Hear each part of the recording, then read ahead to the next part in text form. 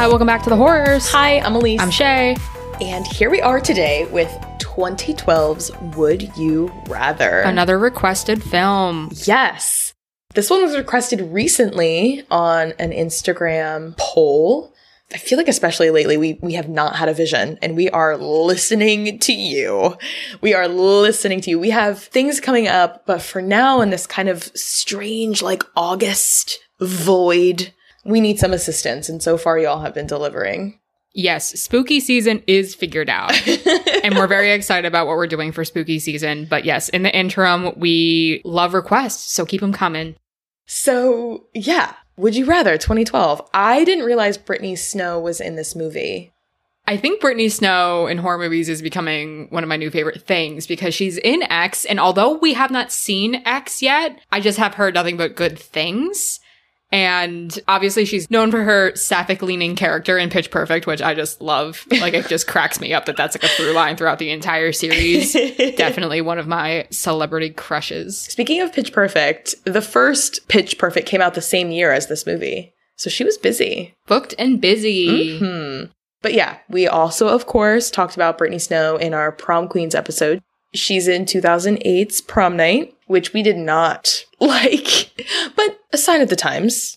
Yeah, I think every actor has at least a horror movie that they've been in, and not all of them are great. Yeah. Not all of them could be Johnny Depp in Nightmare 1, you know what I mean? But like sometimes they bring with them a charm of their own. Maybe a little like Sleepaway Camp. That's objectively, in a lot of ways, bad. But it's so charming in other ways. Yeah, I feel like Prom Night just didn't have a good chance to shine because of what it was following and what it was trying to recreate, but also not recreate at the same time. So I'm glad that Brittany Snow got a horror movie of her own to really star in and take control of, because although this is a movie where there's not very many laughs or winners, I do think it's suspenseful and pretty good. Yeah, I thought that there were some really good moments as well. Some super touching moments. And of course, tragic moments. So we talked about Brittany Snow. She's playing our final girl, Iris. And what do you want to do? Do you want to just get into it? Yeah, let's get right into it. Okay, so the movie opens with Iris interviewing for a job as a server. Clips of this interview are intercut with the opening credits. That interview ends. She thanks the manager for his time. And as she leaves, which it doesn't look promising getting this job, we see the credits continue with close-up mobile shots of a body x-ray. At first, we're not quite sure what it is, but of course, it turns out to be an x-ray. So we get context that Iris is back home from college after an accident that had happened and that she has to take care of her brother, Raleigh, who is sick. And we don't ever really get context as to what the accident is, but it is enough that there is a significant financial strain on them because Raleigh, I believe, needs a bone marrow transplant and their house is up for sale. Yeah. Lots going on. Yeah. So right at the start, we're stressed. And in the opening scene, Iris is talking to Raleigh in the kitchen, and she mentions visiting a Dr. Barden, which I kept writing Bardem because I was still thinking about Javier Bardem from Mother. But no, it is Dr. Barden at the clinic because he had mentioned something to Iris about helping to, quote, cut the costs of what Raleigh's condition is sort of demanding financially. So she is about to set off to see him to see what he's going to propose to her. So she gets to the clinic and meets Dr. Barton and Shepard Lambrick. Can I just say, this is a part of the show I would like to start, which is everything is religious. Okay. And we could talk about this more as we get to know Shepard Lambrick. But immediately I am struck by the very, Christian connotation of a shepherd. And of course, lamb being the first part of Lambrick. So I think it's interesting that this character, and we'll see him develop, obviously, has this name because of the role that he ends up playing in the movie. Yeah, and typically, we don't give too much attention to the guy actors on this podcast, but Shepard Lambrick is played by Jeffrey Combs, and he is a very iconic horror actor. He is just so good in this role, but he is in Reanimator, which is a classic 80s horror movie, which I think we'll cover eventually. And he is just so good at playing this manipulative piece of shit. I'm bearing the lead a little bit here. Obviously, Shepard Lambrick is a little bit of a bad guy. And I can tell he's a bad guy because he's leaving his nutshells all over Dr. Barton's very nice couch. Just leaving them there. He's just cracking open these peanuts and then just sprinkling the shells. Like, people have allergies, sir. You're in a doctor's office.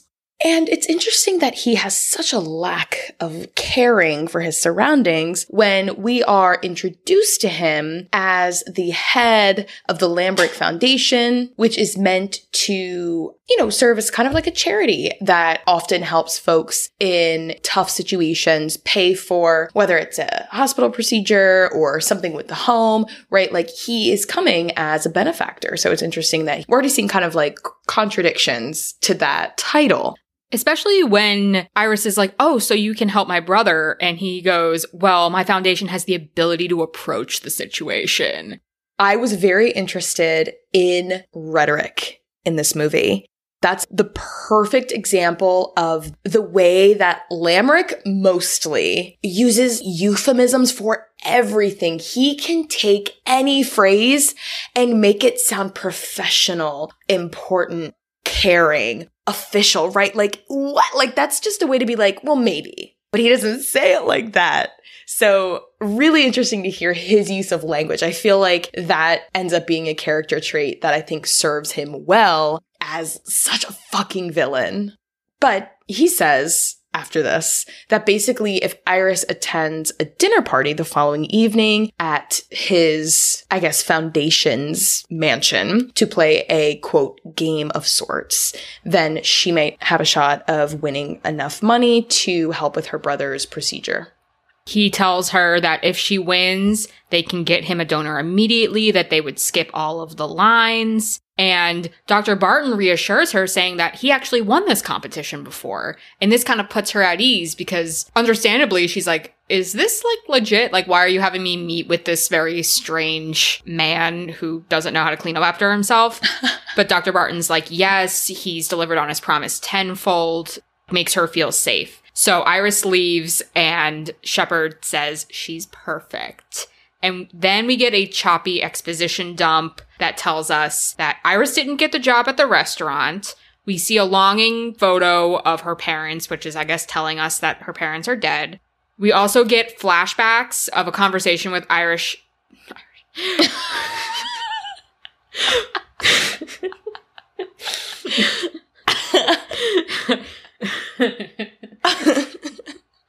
We also get a flashback with Iris and Riley in the car where she reveals that she's not a match for him, so she just can't donate to him. And then we see her taking out Shepard's business card and accepting Lambrick's invite to the dinner party. And the next thing you know, we're at the dinner party. Right away, when Iris enters the mansion, she meets Lucas, who doesn't really have a clear backstory, and Cal, who I don't think also has a very clear backstory. I feel like those are two of the most ambiguous folks there. That's something I actually like a lot about this movie is we do get some exposition with some of the other characters as to like what the reasons are they could be here. But we also know that they're being flown in because one of them says they're from Iowa and another person says they're from like Indiana or something like that. I don't know where this is taking place, but obviously not either of those places because Iris asks if they're local and they're like, oh no, we were flown in for this thing. But we're introduced to some of the other 7 dinner guests. We have Cal and Lucas, and then we also have an old woman in a wheelchair named Linda. We have Peter, who is a gambler. We have Conway, who seems like a failed businessman type. We have Amy, who just kind of seems like this brooding, mean girl type. And then we have Travis, who is a Iraq vet. Yes. So after kind of chatting with Cal and Lucas a little bit, the movie cuts back to Dr. Barton's office. And we kind of see the continued conversation between him and Lambrick after Iris left. As he is recalling this conversation, Barton pours himself a drink. It's indicating that he's feeling guilty. or he is harping on this conversation, again, feeding into this idea that something is wrong. Then back at the mansion, Lamric is talking to his son, Julian, in some room. He's getting ready for the evening about the rules. Julian must remain on the outside, simply observing the players in the game. He cannot get involved. And I have to say, I was watching this and Julian looked so familiar to me. I was like, who is he? And then it hit me. He is played by Robin Lord Taylor, who plays Abernathy Darwin Dunlap in Accepted. Okay. And he's one of my favorite students from the South Harmon Institute of Technology in the 2008 hit movie Accepted. Okay, it's so funny that you brought him up in that context because I know him as Penguin from Gotham. Oh, shit. He plays Oswald in Gotham, and he's so good at playing petulant little shits. Yes. Like, that's just, he's so fucking good at it. His face is so smug. He just has this, like, candor about him. And I know him because fucking Penguin is the same. Julian and Penguin are, like, this very similar characters. So, like, he's just so good at playing, like, entitled little shits. It's just, him and Jeffrey Combs playing off each other was very fun to watch. But there's also Bevins. And he is, I guess, Lamric's manservant. And he gets the evening started by first confiscating everyone's phones, keys, etc. And then shepherding them off to the dining room as non-diegetic spooky music plays, right? So we're getting the feeling that things are getting started.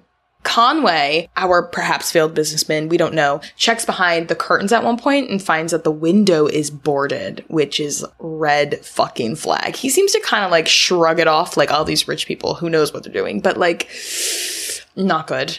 They settle down for a dinner of foie gras and steak. Very expensive, very gourmet. Amazing.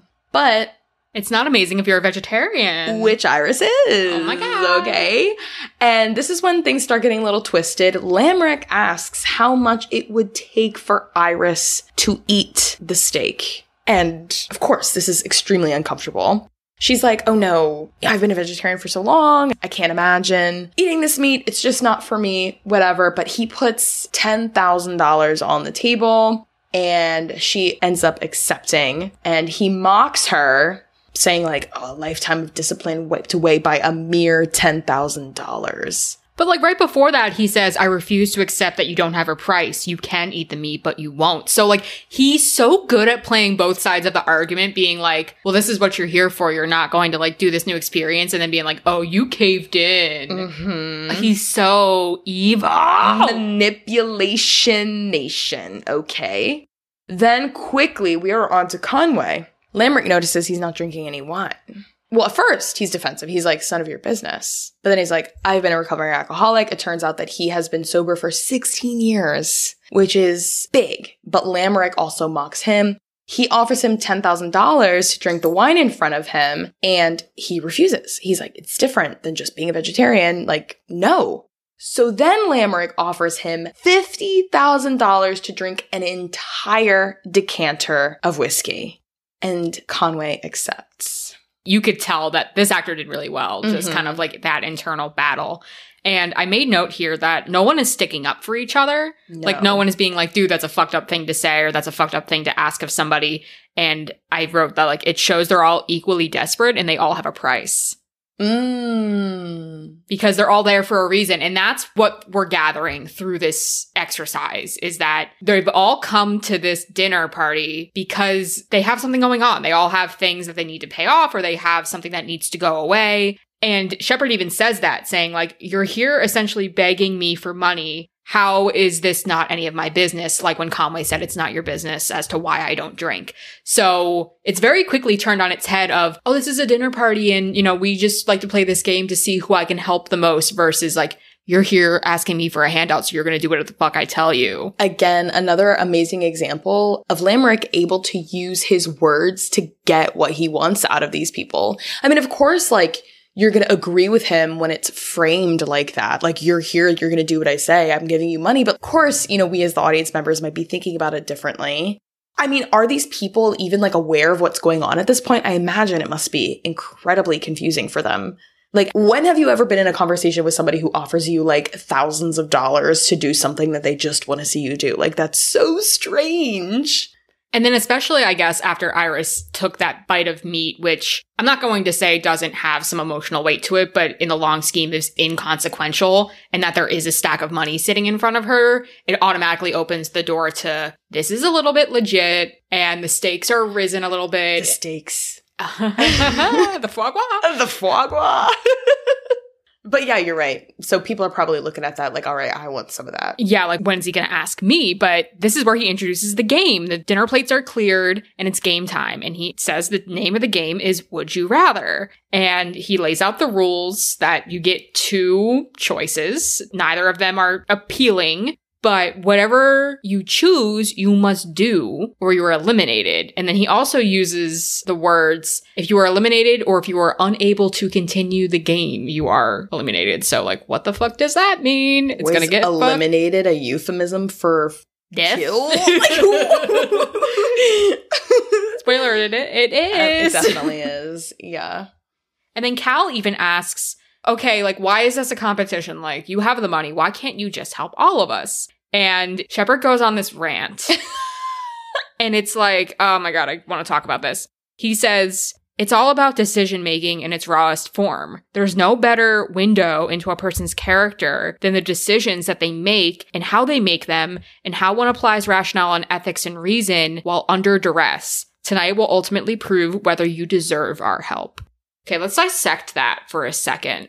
So Shepard is saying that you can see somebody's character only when you see the decisions that they make when under duress. Which, if we're looking at this through a socio-cultural or socioeconomic view, you would think it's the opposite. And I think in reality, it's the opposite. People make decisions better when their needs are met. Mm-hmm. None of these people's needs are met, thus they have to make decisions that compromise their ethics, their rationale, their reason. In the same degree, it's like, if your family is starving, kids are hungry, and you steal food, that is more ethical than it is unethical. But Jean Valjean. What is that? From Les Mis? I've never seen it. Sorry. Oh my God. Okay, well, that's okay. I was thinking Robin Hood. Oh, Robin Hood's a great example. Yeah. That's the thing. Whenever I think of Robin Hood, I think of like the Shrek musical. It all comes back to Shrek. Oh, I think it's also interesting too that he is giving this monologue about showing one's true character. And I'm like, what about your true character, sir? I feel like you are under no duress tonight and we've seen more of your character than anyone else's. Mm-hmm. So I do think that the irony in that moment is pretty strong. So also something I noticed is Lamrick takes the time to explain that the game, Would You Rather, is not based on intelligence or skill. It's based on snap judgments, which again, I think is really interesting. Like, you know, if you want to give somebody a fair game of anything, like usually you would want it to be something that they were good at or they had practice. Like this is all people judging people. Like if you're going to do Would You Rather, you know, none of these people in this room have ever met before. They're just going to be making choices based on what? A snap judgment. Again, is that really showing character? Is that just showing like one's own life experience impacting this brief moment in time? And then, of course, the stakes get higher and higher as this becomes a matter of life and death. And then how can you tell anything? So it is heating up. Shepard gives them the opportunity to leave the game. Yes. Oh. Conway almost leaves the game, but you could tell he's very intoxicated at this point. So then he just takes another swig and sits back down. And the game starts with Bevins rolling in a shock machine. And it looks old. And immediately as, you know, things start to get set up, Conway tries to leave again, but he's told it's too late. But he, you know, has an outburst. He's like, I see what you're doing. I see the way you're treating us. This is so messed up. And as he turns to leave, Bevins pulls out a gun and shoots him in the head. And we are here. All right. Like, you know, we've been kind of dancing around, but we are here. There's no denying it. Immediately, the movie kind of falls into this silent moment with this really dramatic, but beautiful music. Surprisingly beautiful music. The characters, we can see them grappling with what they've just seen, what that means for them. And it is a very like sobering moment. So the name of the game is Electrocution. Essentially, there are these two helmets with these metal pads that go on either side of your temple, and one is placed on Cal, and then one is placed on Amy, who is our emo alternative girl. And Amy is played by Sasha Grey, who is most well known for her award-winning work as a performer in the adult film industry, but she's also in a handful of other films, such as this one. Yes, so it's Cal and Amy, and he's given two buttons, a blue button and a red button. And he's pretty much told, shock yourself or shock Amy. Cal takes one for the team, shocks himself. And they're not little zaps. No. They're gonna cause full convulsions. And especially on your head. Very scary. It's not where you pull the fake piece of gum and then your fingers get zapped a little bit. Yeah. Yeah, this is definitely leveled up from that. Next up is Amy and Linda. No timer needed. Amy just immediately chooses to zap Linda, who, again, Linda is an older woman. She's definitely the oldest one there. And she has the added layer of being in a wheelchair, which will become relevant later in the next game. And Amy even says, well, we're competing, right? So you could tell that she's all out going for blood. Linda's next. It seems like she might, have to miss her turn because she has passed out from the aggression of the shock. But she comes to, and in a choice between shocking herself or Peter, the gambler, she shocks Peter. And then there's a turn between Peter and Travis that we don't see, where we find out that Peter does shock Travis, but we don't see it because we get another cut to a seat with Dr. Barton. He retrieves a gun from his safe and then goes into his car. So, okay, his guilty conscience is getting to him. He's moving. He's grooving. So the next turn we see is Travis and Lucas. Travis does shock Lucas because he had just received a shock from Peter. And then it's between Lucas and Iris, but Lucas chooses to shock himself and not shock Iris.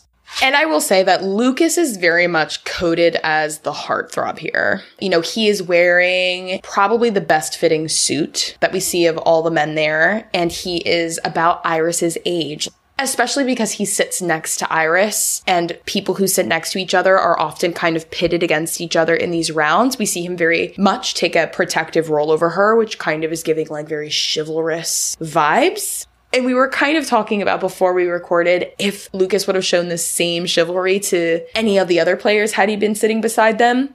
Because, is he favoring Iris anyway because she's young, his age, she's cute? I don't know. But this is one of the first moments where we really see him overtly kind of taking that protective role for her. And that's the thing. Iris isn't playing the role of a damsel either, though, because then she has the choice between her and Cal, and Iris chooses to shock herself because Cal had already taken a shock for Amy. So if we're keeping score here, Cal, Lucas, and Iris are the only ones that chose to shock themselves. And those are the three that we met in the beginning. So it's okay, these are the people we're supposed to be paying attention to. They're all sitting next to each other on the one side of the table with Travis. So, okay, we're doing this.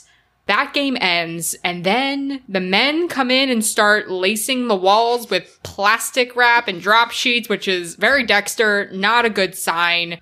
Lucas is trying to get them all immobilized, but Julian kind of comes in and mocks them, saying, you agreed to be here. You're asking my family for a handout. The least you could do is show a little fucking respect, you pig.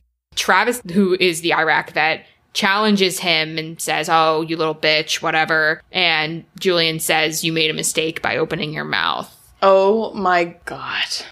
Also, intercut is the Javier Bardem arc. He's out of this movie. Doc. We can call him Doc. Doc. He has arrived at the house. Okay. So now Lamrick introduces the next round. Before, the contestants had 15 seconds to decide what they were going to do. This round, they have 30 seconds. The stakes are higher. They can choose to either stab whoever is in the round with them in the leg with an ice pick or strike a different person 3 times with a jambak. Now, in the movie, it's described as an African whipping stick. But according to IMDb trivia, it just talks a little bit more about what it's made with. The jambak is a leather whip traditionally made from hippopotamus or rhino hide and used to herd cattle. So we're getting the sense that it's very tough and it can do a lot of damage quickly because of the way that it's made. So Iris is up first. She is posed with a choice to either stab Cal in the thigh with an ice pick or whip Travis 3 times with the jambak. And Lucas, I believe he's a medical student. Oh, maybe. He's the one that proposes this. Yes, because he pretty much says, like, listen, there's an artery in your thigh, and that would be very dangerous. Like, you will bleed out and die. And they don't know much about this jambak yet, so they're like, okay. And then Travis is like, yes, Iris, do this. This is fine. So after some coaxing and one bad hit, Iris hits Travis 3 times with the jambak, but it's not just like a whip. Like, it leaves holes in the back of his dress shirt and 3 very large bloody gashes on his back. Yes, very gruesome. And so then Lucas is next. He has a choice to stab Iris or, again, whack Travis thrice. So obviously, because of what has happened previously between Travis and Julian, Travis is being targeted. Travis is like, it's got to be me again, because of this previous conversation about the artery in the leg. So he's hit 3 more times and he is suffering very much at this point.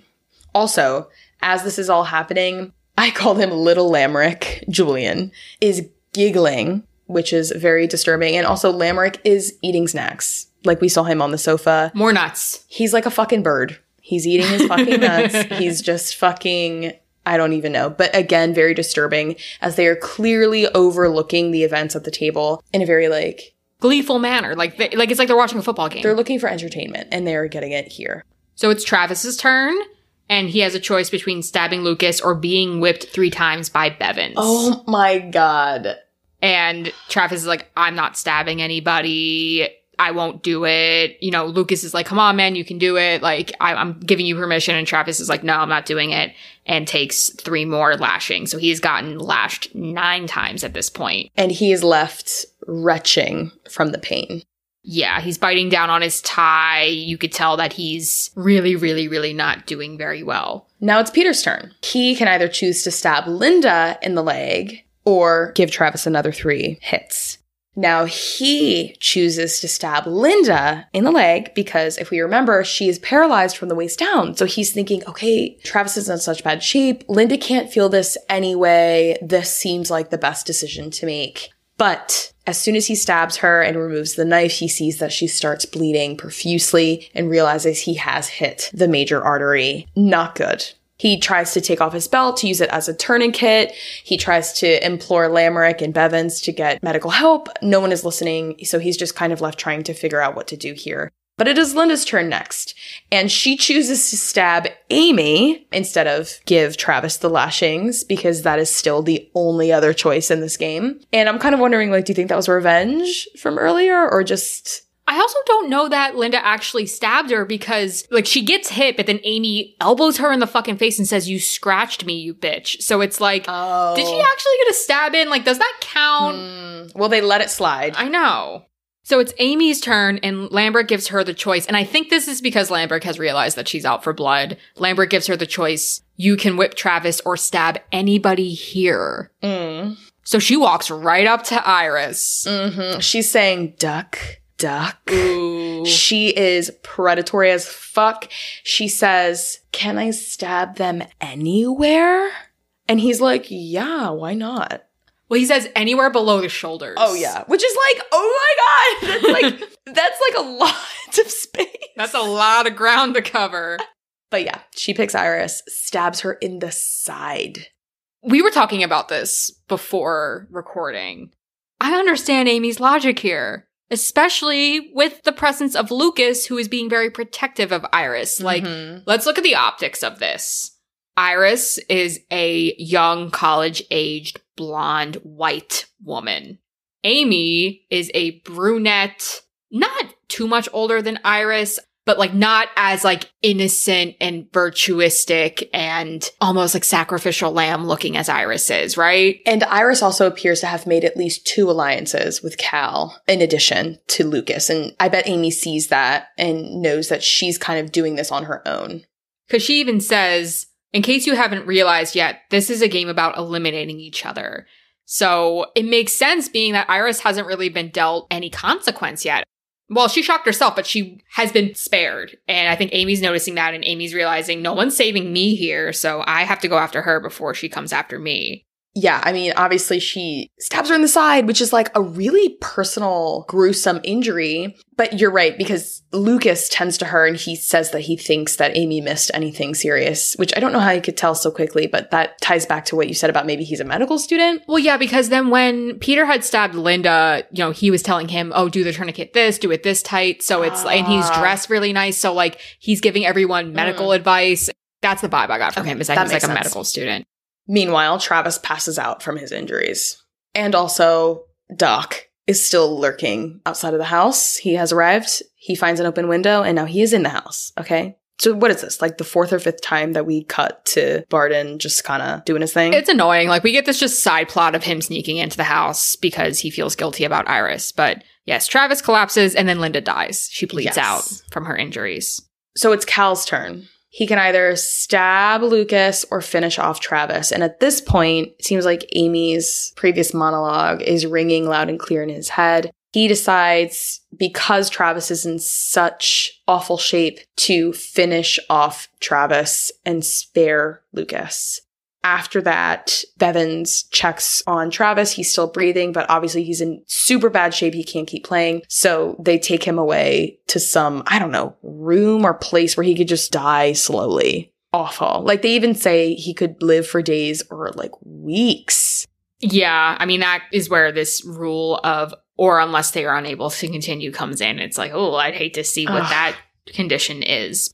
As they prepare the next game, they all decide to try to escape, minus Amy. Amy just kind of cowers in a corner. There's some scuffling.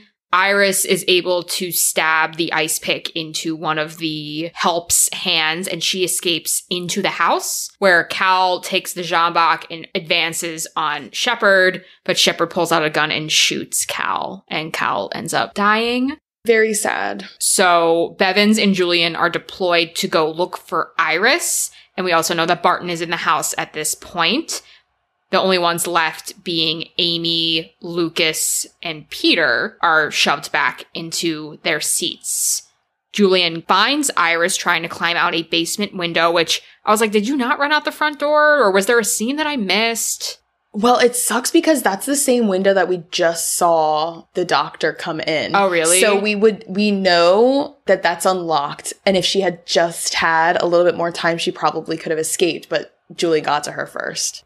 But Julian catches her, gets her to the ground, mounts her, and with his actions makes it very much seem like he intends on raping Iris. Mm-hmm. And this was kind of foreshadowed earlier on, where Shepard was saying to Julian, like, we can't have an incident like last year.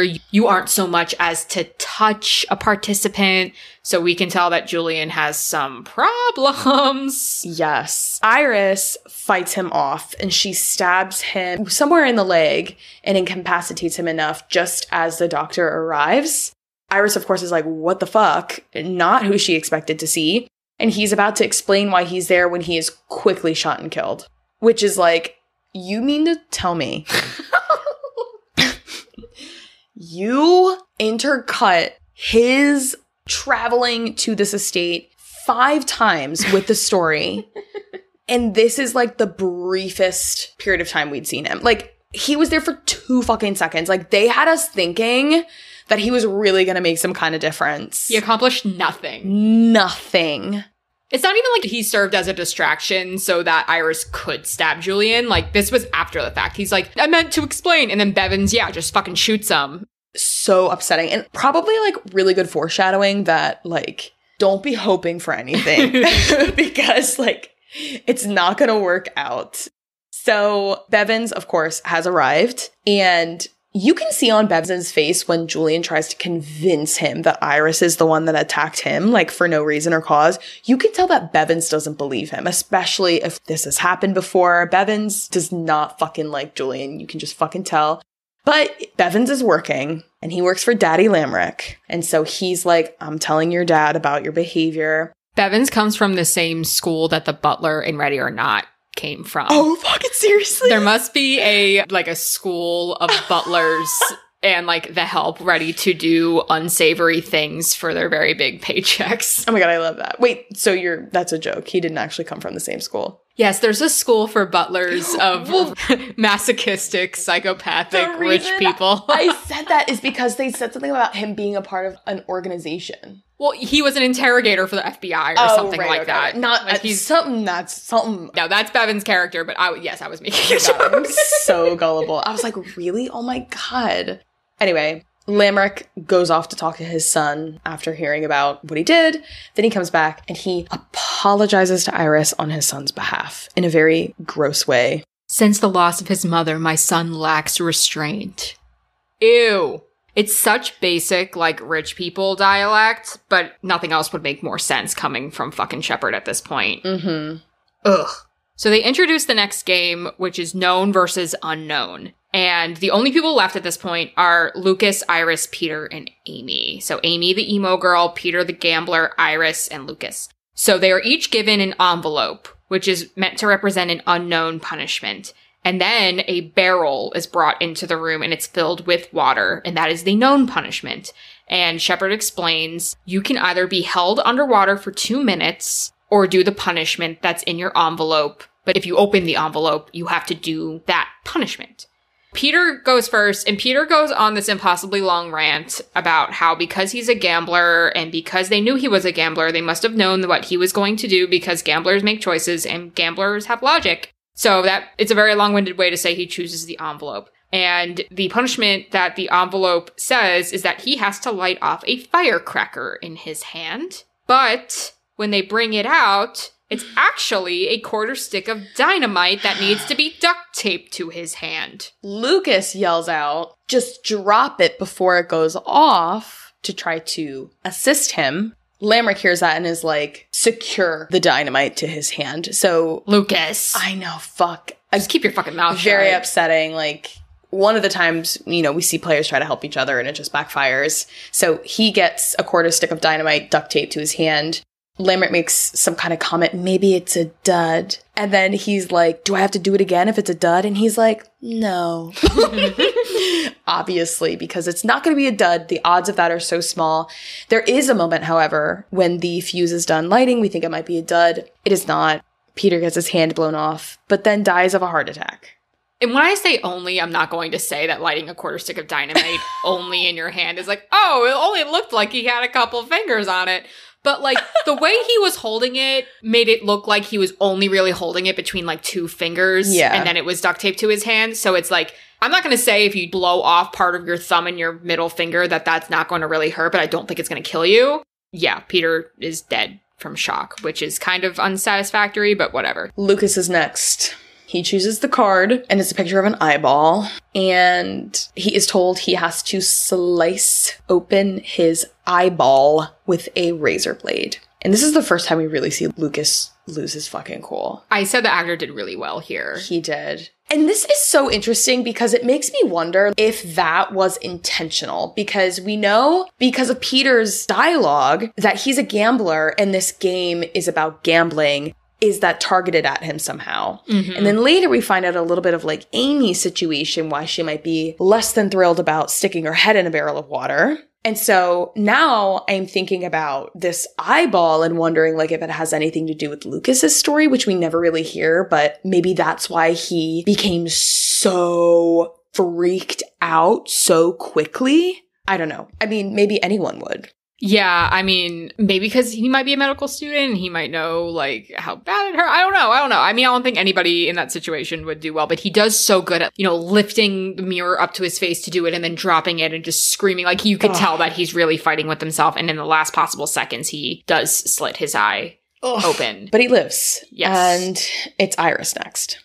Iris chooses the water. She doesn't want to go with the fucking gamble. And while she has her face held underwater by Bevins, she has a flashback to a conversation with Raleigh, her brother, while they were in the car together. And he talks about having a bad dream about how they're all on the boat and all the people he loves are stuck under this upturned boat. And every time he grabs onto the boat to try to stop himself from drowning, he's pushing the people he loves further underwater too.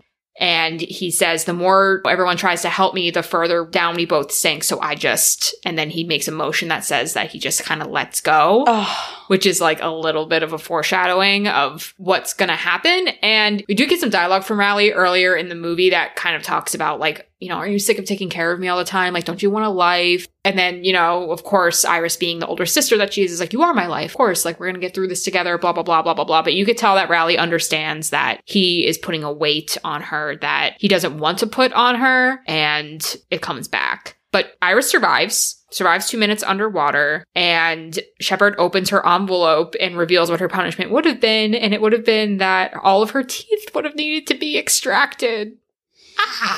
Oh my God. So yeah, she made a good call. He's also very impressed that she lived. He says this is actually designed to drown people. So he's very tickled that somebody survived. So Amy is next, and she decides that she does not want to do the water, but she opens her envelope. It's a picture of a barrel with 4 on it, which means that she has to do the barrel anyway, but she has to be held under for 4 minutes instead of 2. We get a little bit of backstory here. What is the comment he makes to her? He said, you were trying to get away from the barrel, trying to get away from drowning. How long did it take your husband to hold your little girl under while he drowned her? Mm-hmm. Yeah, okay. So not good. But she has a good attitude about it. She's like, well, I guess beggars can't be choosers. And it's like, girl, you don't need to be like... She is surprisingly resolved. Yeah. But her head is shoved under by Bevins before she even really has a chance to compose herself. And Iris exclaims, like, she wasn't ready. It doesn't make a difference. Because she wasn't ready, she had, like, no air in her lungs. She dies very quickly. And then that ends the round. We have 2 remaining players. Yes, Lucas versus Iris. I wrote, at this point, have we forgotten that Iris has been stabbed in the motherfucking gut? Because she's walking around with no so much as a limp. She was running through the house. Shepard asks her to get up and like sit opposite of Lucas instead of next to him. And she's like walking fine. I'm like, have we forgotten that she was stabbed in the fucking gut? But sure, whatever. They have to do a coin toss. And Shepard says, you want to win this coin toss because historically whoever wins this coin toss has a better chance of winning. Iris wins the coin toss. And the 2 choices that she is prompted with is to end the game empty-handed, but both of them can leave right now unscathed, and then Shepard and Bevins present her with a pistol, shoot Lucas, and win. This is where we start hearing from Lucas about his backstory. He tries to reason with her. He's like, this is great. We can go. He starts saying, I have 3 sisters. And that's all he can get out before Iris shoots him in the heart. And then we hear her sobbing and see her sobbing as Lamric and Bevins clap. The game has ended. You knew it was coming, but at the same time, it was like... And the thing is, like, I kept thinking to myself, Lucas would have never done that. But then you don't know that because you don't know him. And also, how do you know that Lamric would have let them leave? He would have killed them both. There's no way he would have just fucking let them leave. He doesn't want this shit getting out. He can't risk it. You know what this reminds me of? What? My anti-theory for It Follows. How Jay was like plotting with Paul the entire time and knew that Paul would like fuck her eventually so that she could get the entity away from him. It's like, was Iris... Once she knew the name of the game, like, yes, she's a pretty blonde girl, and she was able to work with Lucas and make it so that even if he had won the coin toss, he would have chosen for them both to leave. Again, there wasn't like a lot of opportunity for Iris to charm Lucas or to really like work her way into him, but she had a lot of factors on her side to get to the end of the game, just in terms of sympathy alone. That's very interesting. She's not just going to sit there and not be strategizing. Yeah. So this could easily be part of her strategy. Wow. Okay. So she's dropped off at home with enough money for not only her brother's procedure and a top spot in the donor line for him to receive bone marrow, but enough money for her to return to school and finish out her degree. Lots of money. She walks inside and peeks into her brother's room and sees that he's still sleeping. It's the wee hours of the morning. So she showers, tends to her stab wound, okay, which is okay. And then, enough time has gone by. She goes in to check on her brother again. walks into the room more, we see empty prescription bottles on the bed as she rolls over her brother's dead body and starts crying, "What did you do? What did you do?" And we know that in her absence, her brother has, maybe because of the guilt he felt, the dreams he's had, taken his own life. It's very much like The Mist. Have you seen The Mist? No. It has a very similar ending where it's like, you think everything's gonna be fine, and then you're like, wait! And it's crazy. But yeah, that's the end of the fucking movie. So it's like, very much like a that was all for nothing kind of feeling. Yeah, it's very bleak. Very bleak. I mean, you know, if we're looking at this in terms of the whole plot, the idea that money might solve your problems, or this thing getting taken care of would, like, solve the problems, you know, it didn't solve the underlying guilt that Riley had about feeling like he was a leech on his family, or feeling like people were taking care of him all the time, or he didn't have agency of himself, or whatever that it is. And I don't think that Iris ever failed in reassuring him, which it makes it so much more sad. But yeah, I mean, I guess it's just this idea that, like, you could have everything work out in your favor and things can still go wrong. And I mean, I don't know what the messaging is, if there is messaging, but it's a gut punch for sure. Like, maybe there are no winners in games like that. I don't know. But I do have some things. Yeah. So the first thing I have is about the point of view of the cameras in the movie. It's from an article titled "Viewer Participation and Decision Making in Would You Rather" by Gwen from Horror Homeroom. She writes, quote, "The most stunning thing about this movie is the way that it is shot. Once inside the house, the viewer becomes part of the game. We are privy to the side conversations and gossip as we meet the other guests one by one. We seem to sit at the head of the dinner table, and for the rest of the movie, we share visual images that support this perception. This point of view is exponentially intensified each time that a participant is given a choice of what they would rather. It is an unconscious reaction to think about what we would do in each circumstance. If you were a vegetarian, would you throw away a, quote, lifetime of discipline and commitment to a cause by eating meat for $10,000? The scenarios get tougher, and the viewer continues to choose. The process of making firm choices and accepting the consequences is a life lesson. Would You Rather reveals that in life there are always choices. Some of these choices are equally unappealing, but there are options nonetheless. The film pushes us to consider the circumstances surrounding the choices, weighing known versus unknown, while also considering chance. It will be interesting to see what version of you will emerge after watching this film. Would you maim or kill innocent people for money? Could you hold fast to your value system in a life or death scenario? Will you feel bad when you don't? Would You Rather's skillful mastery of camera angles and forced viewer participation ensure that you will be pressured into making some difficult choices during these 93 minutes. It's interesting that they talk about the camera angles, because I remember, I believe it's after Conway is dispatched, and we get a shot, I believe from Julian's point of view, looking at the table. And you can see Cal, Lucas, and Travis, and then Peter, Linda, and Amy. And Iris is hidden. Like, you can tell there's a fourth chair there, but you can't see Iris at all in between Lucas and Cal. And I remember taking note of that, and I forgot to say it, but it's almost like people don't see her as a threat, or that she's not being perceived as actually, like, playing the game. So it is interesting talking about camera angles and talking about, like, who we're looking at and the choices that people are making, and the fact that she made the first choice of the game and the last choice of the game.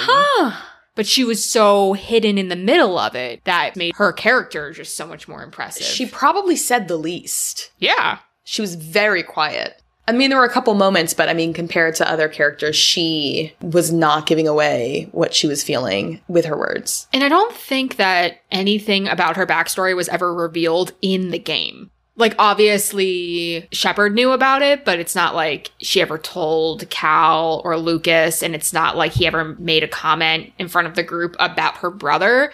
So nobody knew what she was there for, and I think because that was known, and because there was that exposition dump in the beginning where it's like, oh, that person's a vet, that person's a failed businessman, that person's a gambler, this person is paralyzed and might have medical debt, you know, like, it made her stronger because no one knew what she was fighting for, which then made her less of a threat. Mm-hmm. Did you feel like you were thinking what you would do as you were watching the movie?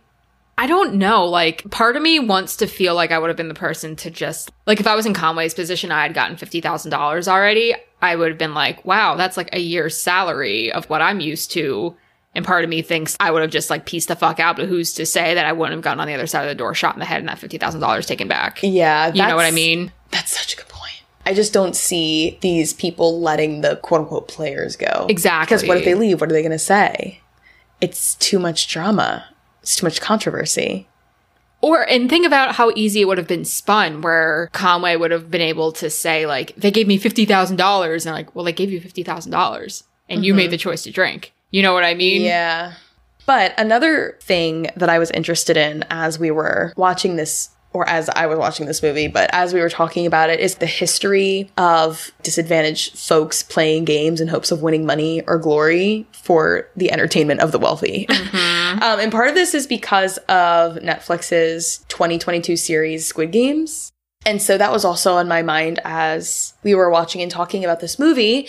So I did a little bit of research. And of course, this is an amateur's attempt at research, trying to find maybe some patterns or like checkpoints in time where this kind of story was prevalent or where it would come from. Because, I mean, this movie is 2012, 10 years later, we have a hit Netflix series. Obviously, this is a template that is resonating with people or that is interesting or has something to say. So, Would You Rather met mixed reviews upon release. Okay, some people liked it, some people didn't. But Squid Game's super high streaming rate and gleaming reviews show that the storytelling template featuring the poor playing games in hope of winning money or glory and or for the entertainment of the wealthy is one that still bears weight in our society. Other well-known examples of this template exist. So I'm thinking like Hunger Games series, as well as the film adaptations, and Shirley Jackson's 1941 short story, The Lottery, which tells of a town's grisly tradition of choosing one person at random each year to stone to death in the town square immediately come to my mind.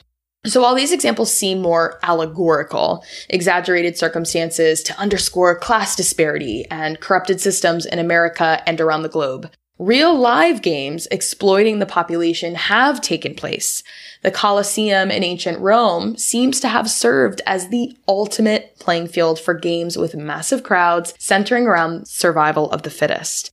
According to ushistory.org, a human history of sacrifice may have paved the way for these modern stories. Quote, the Etruscans of northern Italy originally held public games, which featured such events as gladiator battles and chariot races as a sacrifice to the gods. The Romans continued the practice, holding games roughly 10 to 12 times in an average year. Paid for by the emperor, the games were used to keep the poor and unemployed entertained and occupied. The emperor hoped to distract the poor from their poverty in the hopes that they would not revolt. Like many modern professional sports stadiums, the Colosseum had box seats for the wealthy and powerful. The upper level was reserved for the commoners. Under the floor of the Colosseum was a labyrinth of rooms, hallways, and cages where weapons were stored and animals and gladiators waited for their turn to perform. The gladiators themselves were usually slaves, criminals, or prisoners of war. Occasionally, the gladiators were able to fight for their freedom. Criminals who were sentenced to death were sometimes thrown into the arena unarmed to serve their sentence. Some people, including women, actually volunteered to be gladiators. They were willing to risk death for the possibility of fame and glory. Many gladiators went to special schools that trained them how to fight. A few gladiators boxed. They used metal gloves to increase cutting and bleeding. Some gladiatorial contests included animals, such as bears, rhinos, tigers, elephants, and giraffes. Giraffes. I missed that. Wow. Most often, hungry animals fought other hungry animals, but sometimes hungry animals fought against gladiators in wild beast hunts. On rare occasions, the animals were allowed to maul and eat a human who was tied to a stake. Yeah, it reminds me of the careers in the Hunger Games. Yeah. Where it's like they went to special preparatory training in schools to be able to be in the Hunger Games, and they would all volunteer to be in the Hunger Games. And Hunger Games came out the same year this did, which I'm not going to say, like, Would You Rather and the Hunger Games were on the same level of, like, public consciousness, but it's very interesting that it was riding that wave of the poor YA dystopian society competition shit didn't have, like, a little bit of a rub-off on horror, maybe. It is interesting too, like the idea of these games at the Colosseum being used to keep the public at bay. It almost resembles like these rare charitable handouts being used as tools to keep the public at bay. Like, there are opportunities. There are things you can do or people you can meet, but it's not really solving any problems. I mean, it almost kind of reminds me of professional sports. Like, yeah, the NFL almost, because it's like you take a lot of people from disadvantaged backgrounds and you give them millions and millions of dollars and then you give them CTE so that they can like play football and like do all of these things and then end up with these brain conditions. But a city loves them for maybe a decade and then what happens? You know what I mean? Like, I don't know. This is speaking for someone who likes to watch football, but it's still like one of those things where it's like, who are these teams owned by? And like, what is the long-term benefits? And like, that's again, like they get these millions of dollars and it's great. And I'm sure it really helps their families. But then long-term, like there's so many consequences. It's like so crazy. It's weird thinking about the Colosseum and how like it was actually a thing. Yeah. Because reading that little blurb, it just reminded me so much of the examples we've been talking about. Would You Rather, Squid Games, The Hunger Games, Shrek. The Lottery, Shrek. There's a Coliseum There's scene. There's literally a Coliseum scene in Shrek. Like, it all comes back to Shrek. But like, those are stories that aren't just allegorical, right? And, you know, the Coliseum is just one example. I'm sure like around the world, there might be other examples that can be connected to the story. This is just what I found immediately and what I, you know, thought of. Also, I think it's interesting that these games kind of came from the idea of human sacrifice, which again is the second installment of my game this episode, which is everything is religious. Like, human sacrifice is practiced in many, many religions. So I don't know. Here we are again with roots in religion and another way that horror and religion are connected. I also like that this fits into the genre of party games turning into horror movies. Like, I really want to cover Truth or Dare soon because it's like, you have Would You Rather, you have Truth or Dare. These like stupid party games that people were able to kind of take and then turn into this horrific concept. Yeah. Let us know if you want us to cover Truth or Dare. I want to cover Truth or Dare, even though it's not a very good movie. It might be refreshing. Yeah. Are there winners in Truth or Dare? Too soon to say? It has an It Follows vibe, and that's what I'll say. Oh. That's what I'll say in terms of, like, are there winners? All right. Well, on that note, thank you to the person who requested this movie. If you would like to request a movie or movies, please feel free to email us at thehorrorspodcast@gmail.com and or follow us on Instagram, also at thehorrorspodcast. And until next time, we're the Horrors. Bye. Bye.